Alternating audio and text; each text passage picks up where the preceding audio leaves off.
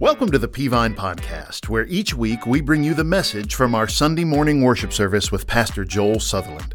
We take timeless biblical truth and help you to apply it in the context of your daily life.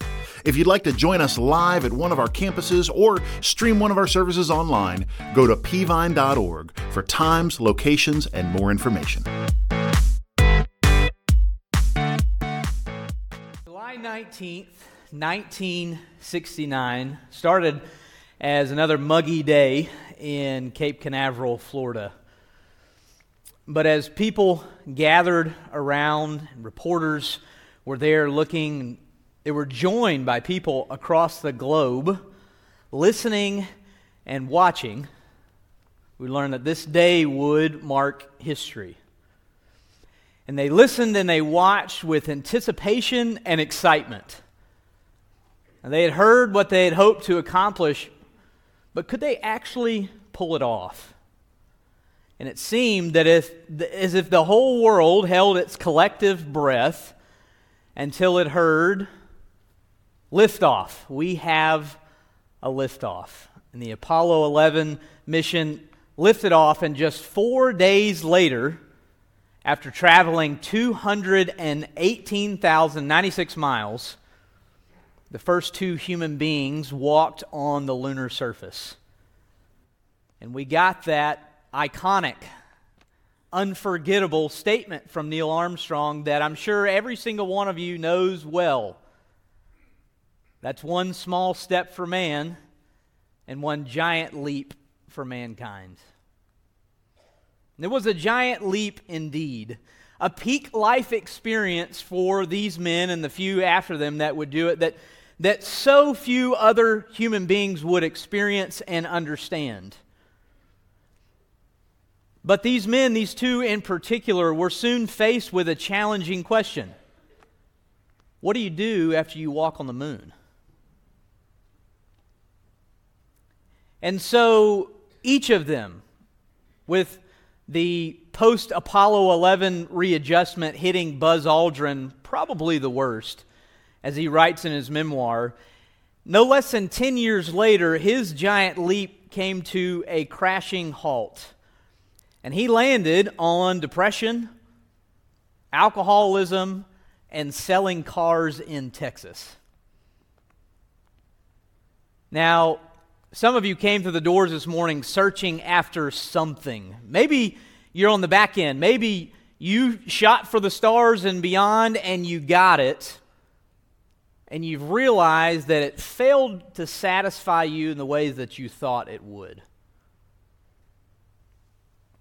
There's a high chance that some of you walked through the doors either knowingly or secretively struggling with discontentment in your life this morning.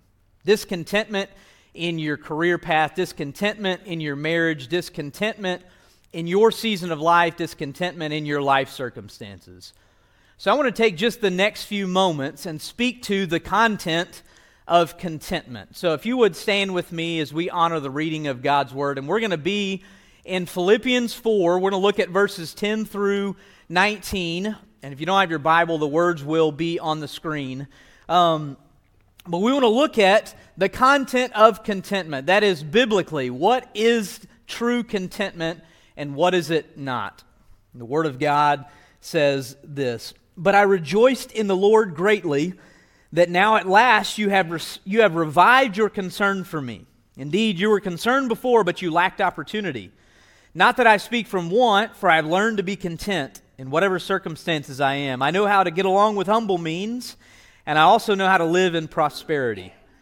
In any and every circumstance, I have learned the secret of being filled and going hungry, both of having abundance and suffering need. I can do all things through Him who strengthens me. Nevertheless, you have done well to share with me in my affliction. You yourselves also know, Philippians, that at the first preaching of the gospel, after I left Macedonia, no church shared with me in the matter of giving and receiving, but you alone. For even in Thessalonica you sent a gift more than once for my needs. Not that I seek the gift itself, but I seek for the profit which increases to your account. But I have received everything in full and have an abundance. I am amply supplied, having received from Epaphroditus what you have sent, a fragrant aroma, an acceptable sacrifice, well-pleasing to God. And my God will supply all your needs according to his riches and glory in Christ Jesus. Now to our God and Father be the glory forever and ever. Amen. Thank you. You can be seated. In this passage, I think we can draw out three keys to contentment. Three things we have to understand if we want to live with contentment. And the first is this, that you got to learn to leverage your circumstances for God's mission. If you want to be content in life, you've got to learn to leverage your circumstances for God's mission. Now, before we jump into the first few verses, and because this is a standalone sermon, are you guys okay if I just kind of give you the turbo context here? Can I just run through that quickly for you? One person said okay, so I'm going to go for it. All right, the context of this passage, and really this book, but especially this passage, is two things. It's a relationship and a gift. All right, in the relationship, we understand Paul was forbidden to go to Asia. He had a vision to go to Macedonia, and so he went and he ended up in a city in the district of Macedonia in Philippi, where the Philippian church began. It was there that Lydia came to accept Christ, that seller of purple who also became the first convert in all of Europe. And so she came to Christ. We also see in a very interesting fashion Paul ending the fortune-telling business of a very successful man by casting a demon out of his servant girl. And it's pretty interesting because the text even tells us that Paul was so annoyed by this girl that he casted a demon out of her. But that's where the money was coming from. So this man was not very happy. Paul and Silas were beaten and thrown in jail, but it didn't stop there. They decided to do what in prison? They decided to pray and sing hymns. That's right. And then there was an earthquake, and they were set free. But not before, of course, sharing Jesus with the jailer, and he accepted Christ, and then his whole household accepted Christ. So at this point, they find out that they were Romans. Paul thought it was a good time to leave, so he headed to Thessalonica, only to understand that they were rioting in the streets. We understand at this point that Philippi, the church of Philippi, sent him multiple gifts, and then he moved off to Berea. The gift. Paul was, as he writes this book, in prison in Rome, and the Philippians sent him a gift, but Paul's response to that gift is key. Understand the Philippians were partners with Paul in the gospel ministry. That was the relationship, and they supported him, not just through their relationship, but through sending him gifts. That brings us to verse 10. And it's not that Paul wasn't thankful for the Philippian support. It was that Paul understood that God was the ultimate giver of all gifts, and that the Philippians were the mediators of God's resources in his ministry. He understood that. But the key here is that everything to Paul was seen through the lens of the advancement of the gospel. Every single life circumstance to him passed through that lens. Will this advance the gospel? If so, then I'm glad this is happening to me. He saw things through the lens of the meaning of life in Christ. Now, Paul lived a very interesting and difficult life. We see that Paul's imprisonment did not affect his contentment. Now, this was not 3 meals a day and a warm shower and Xbox and free time. This is not the prison that we might see today. But he was in a prison, and that still didn't affect his contentment. But if we'll read in 2 Corinthians 11, we see all that Paul walked through. He says, I say this to our shame, we have been weak, but in whatever anyone dares to boast, I am talking foolishly. I also dare. Are they Hebrews? So am I. Are they Israelites? So am I. Are they the seed of Abraham? So am I. Are they servants of Christ? I'm talking like a madman. I'm a better one, with far more labors, many more imprisonments, far worse beatings, near death many times. 5 times I received 39 lashes from Jews. 3 times I was beaten with rods by the Romans. Once I was stoned by my enemies. 3 times I was shipwrecked. I have spent a night and a day in the open sea. On frequent journeys I faced dangers from rivers, dangers from robbers, dangers from my own people, dangers from the Gentiles, dangers in the city, dangers in the open country, dangers on the sea, and dangers among false brothers. Labor and hardship, many sleepless nights, hunger, thirst, often without food, cold, and lacking clothing. If anybody had an excuse for discontentment because of life circumstances, it was Paul. And yet we don't see that from Paul. See, we have to shun thoughts or feelings of discontentment that may come simply because we have little or because we're walking through suffering. In fact, when we observe Paul's life, we see that our contentment should not be affected by our negative circumstances or our positive circumstances, because circumstances in and of themselves are fleeting. They will quickly change. And so our contentment, your contentment this morning, cannot be affected by what you're currently walking through, good or bad. We often live with expectations for life. And a lot of times, and maybe this is you here this morning, we live with discontentment because we were living with unbiblical expectations for life that were not met.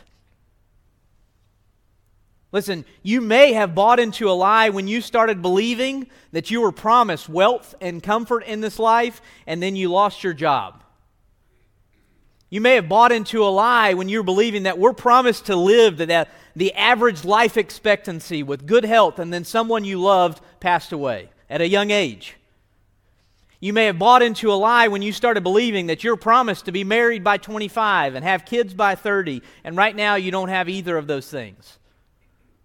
Now, this may be a pessimistic view of life, but I would challenge you today to reevaluate your life expectations and define reality only through what the Word of God says and does not say.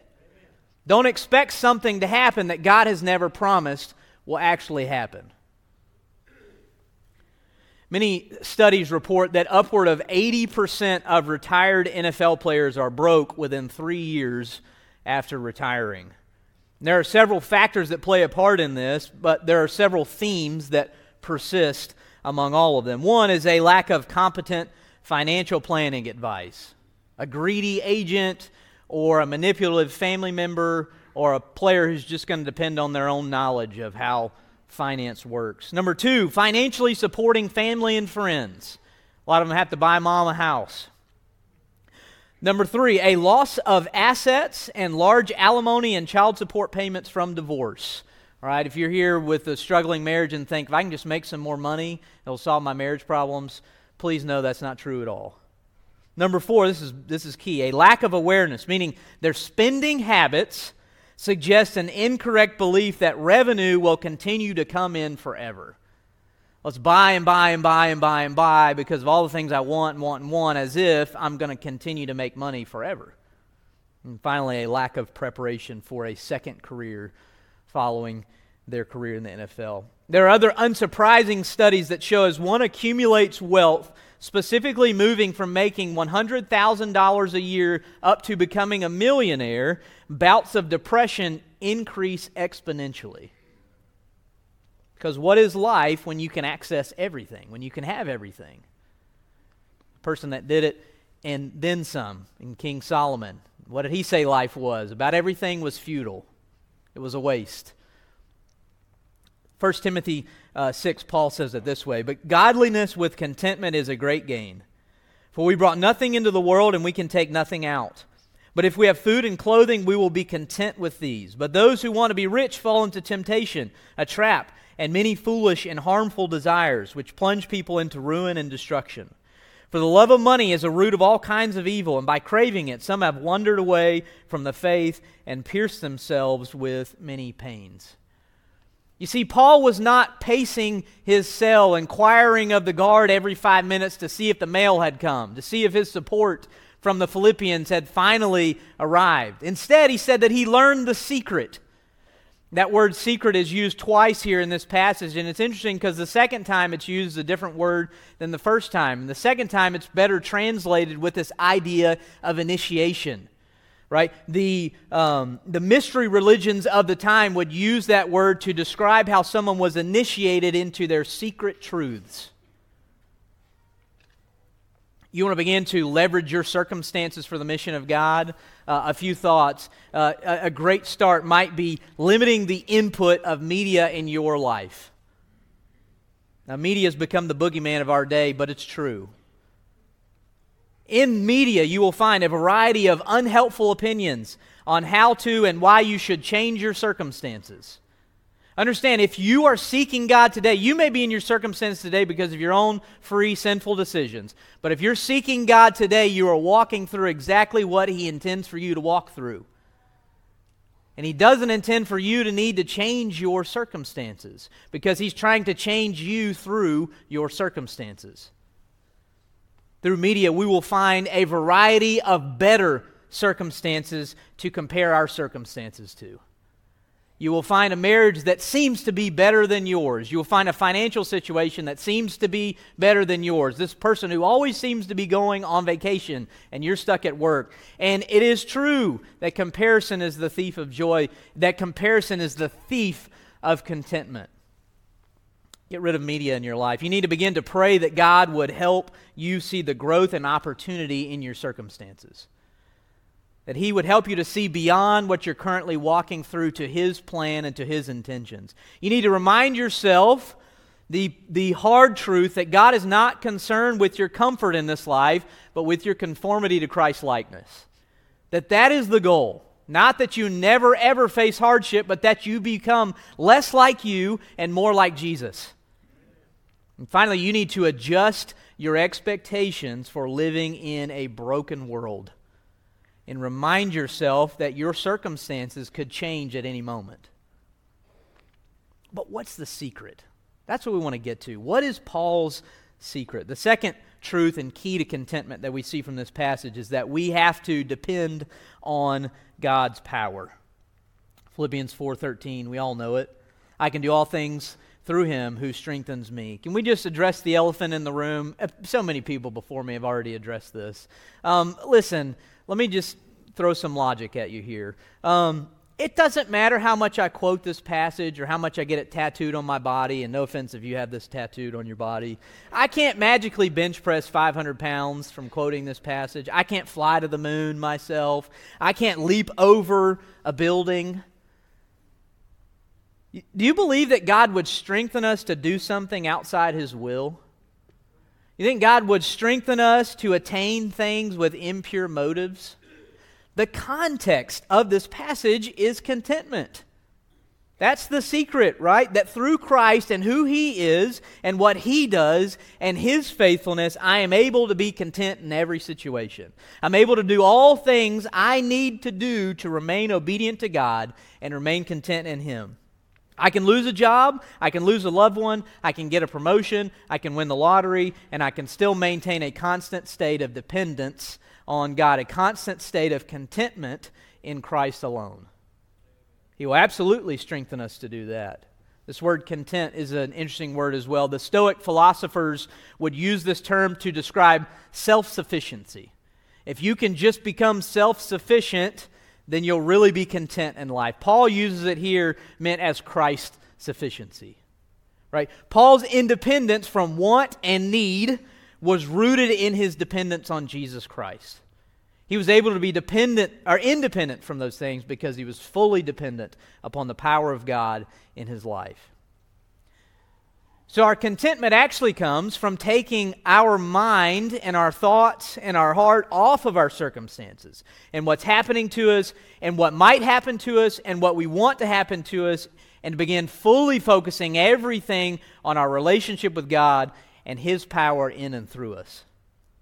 Many of you are seeking and striving to obtain something for your contentment this morning through and in a world that is only capable of bankrupting your souls. And you're looking in the wrong place.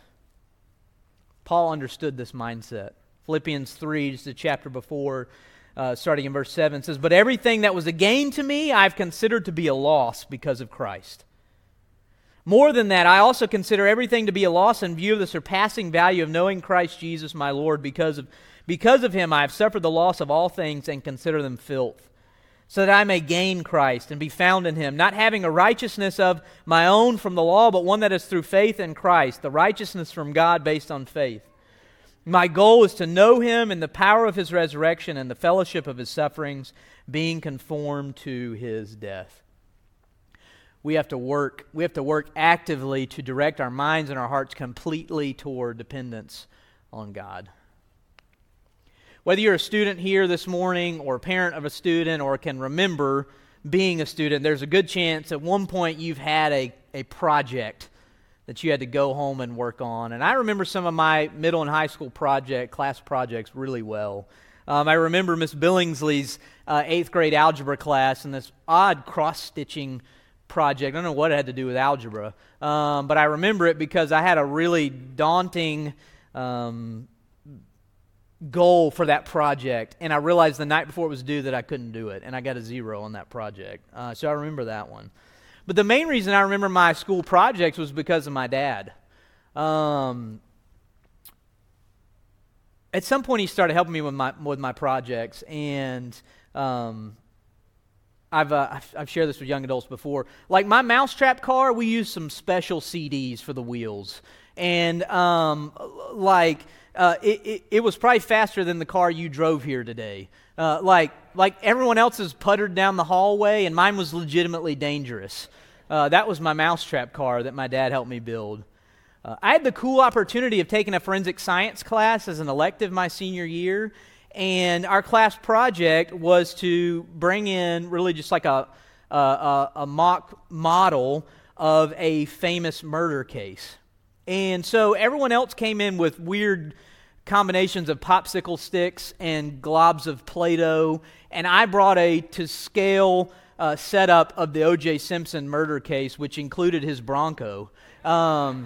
And I could barely get it through the door, and I guarantee you they could have used it in the case and got it right. But listen, I never had any anxiety about school projects, and I had a ton of confidence because of my dad. I didn't believe that I could do it, but I knew without a doubt that he could help me with it. And I wonder why we can't have that same dependence on a perfect Heavenly Father.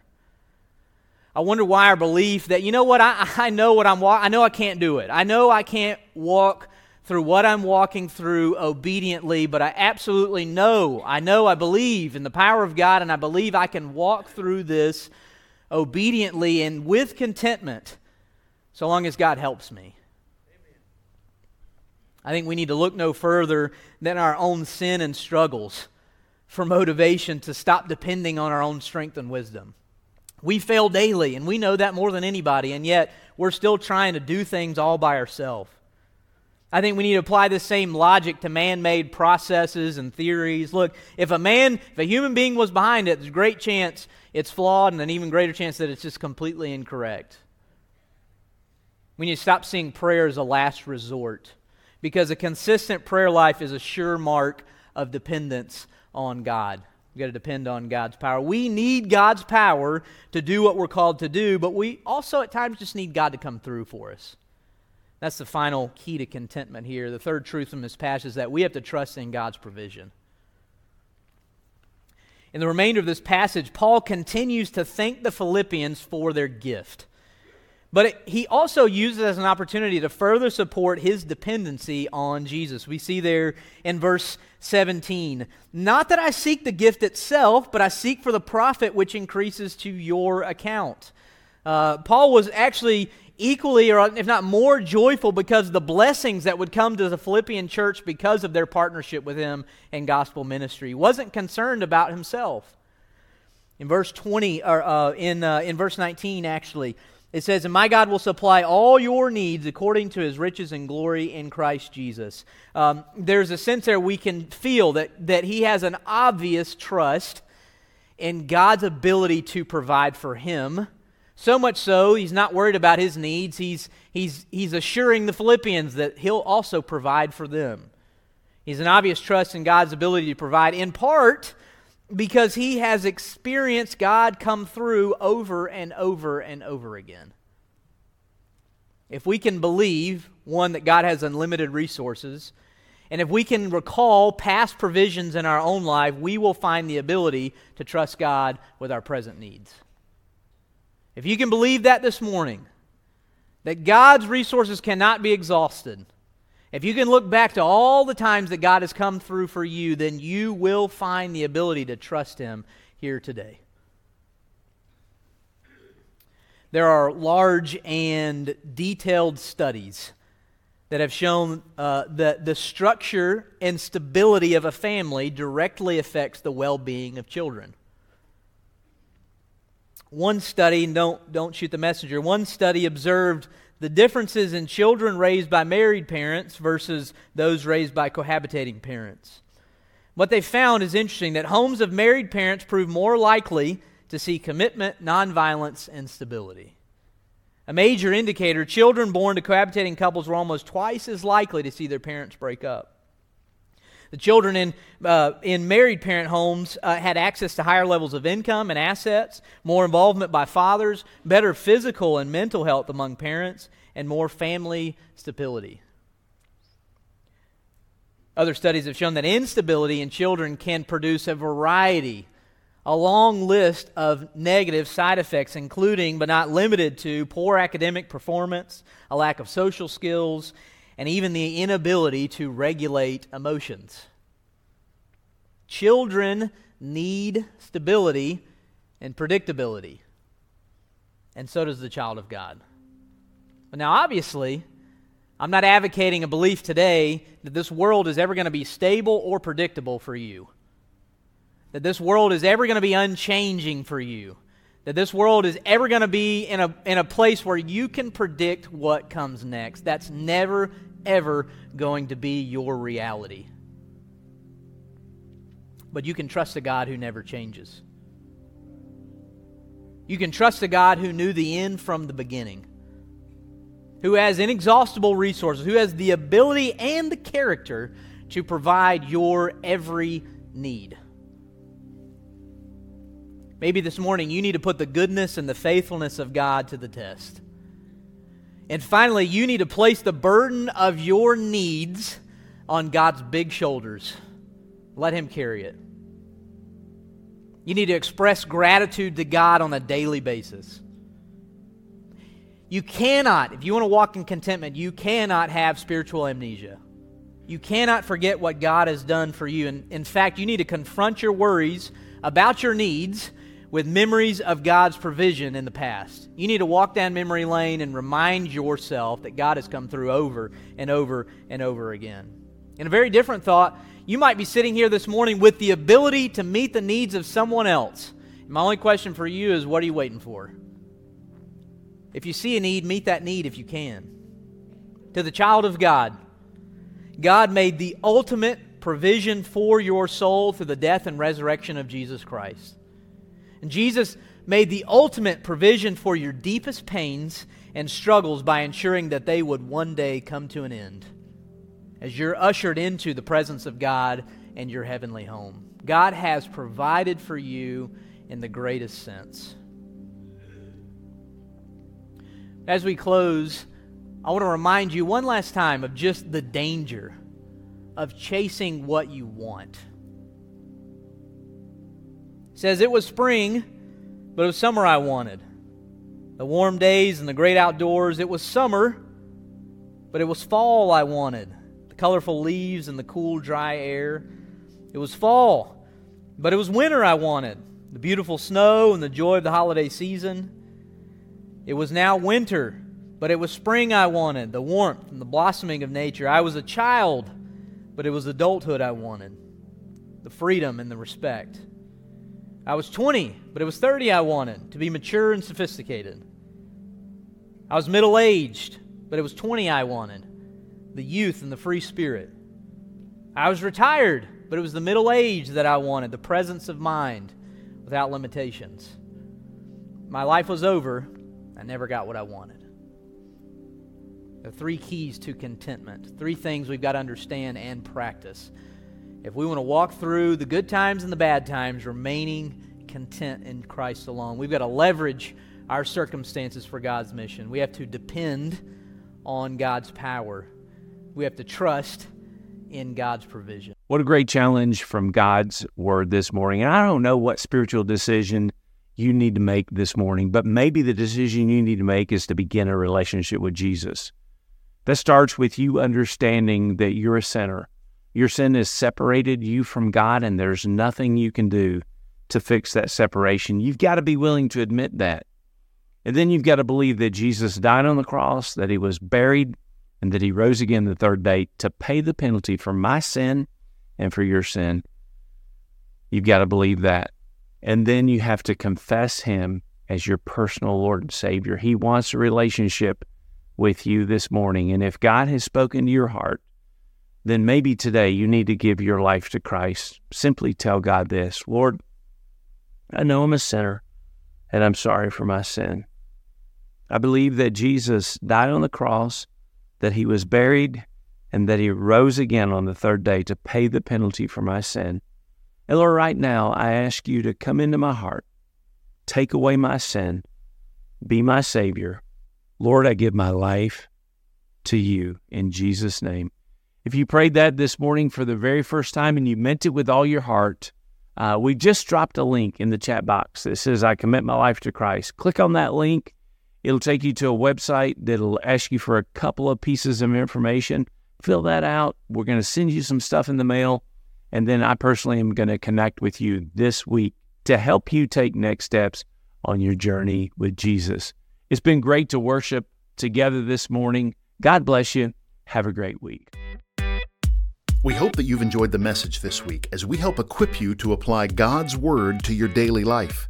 For the latest updates about what's happening around Peavine City, be sure to connect with us on social media. For more information about Peavine, to get in touch with us, or check out one of our services, visit us at peavine.org. Thanks for listening.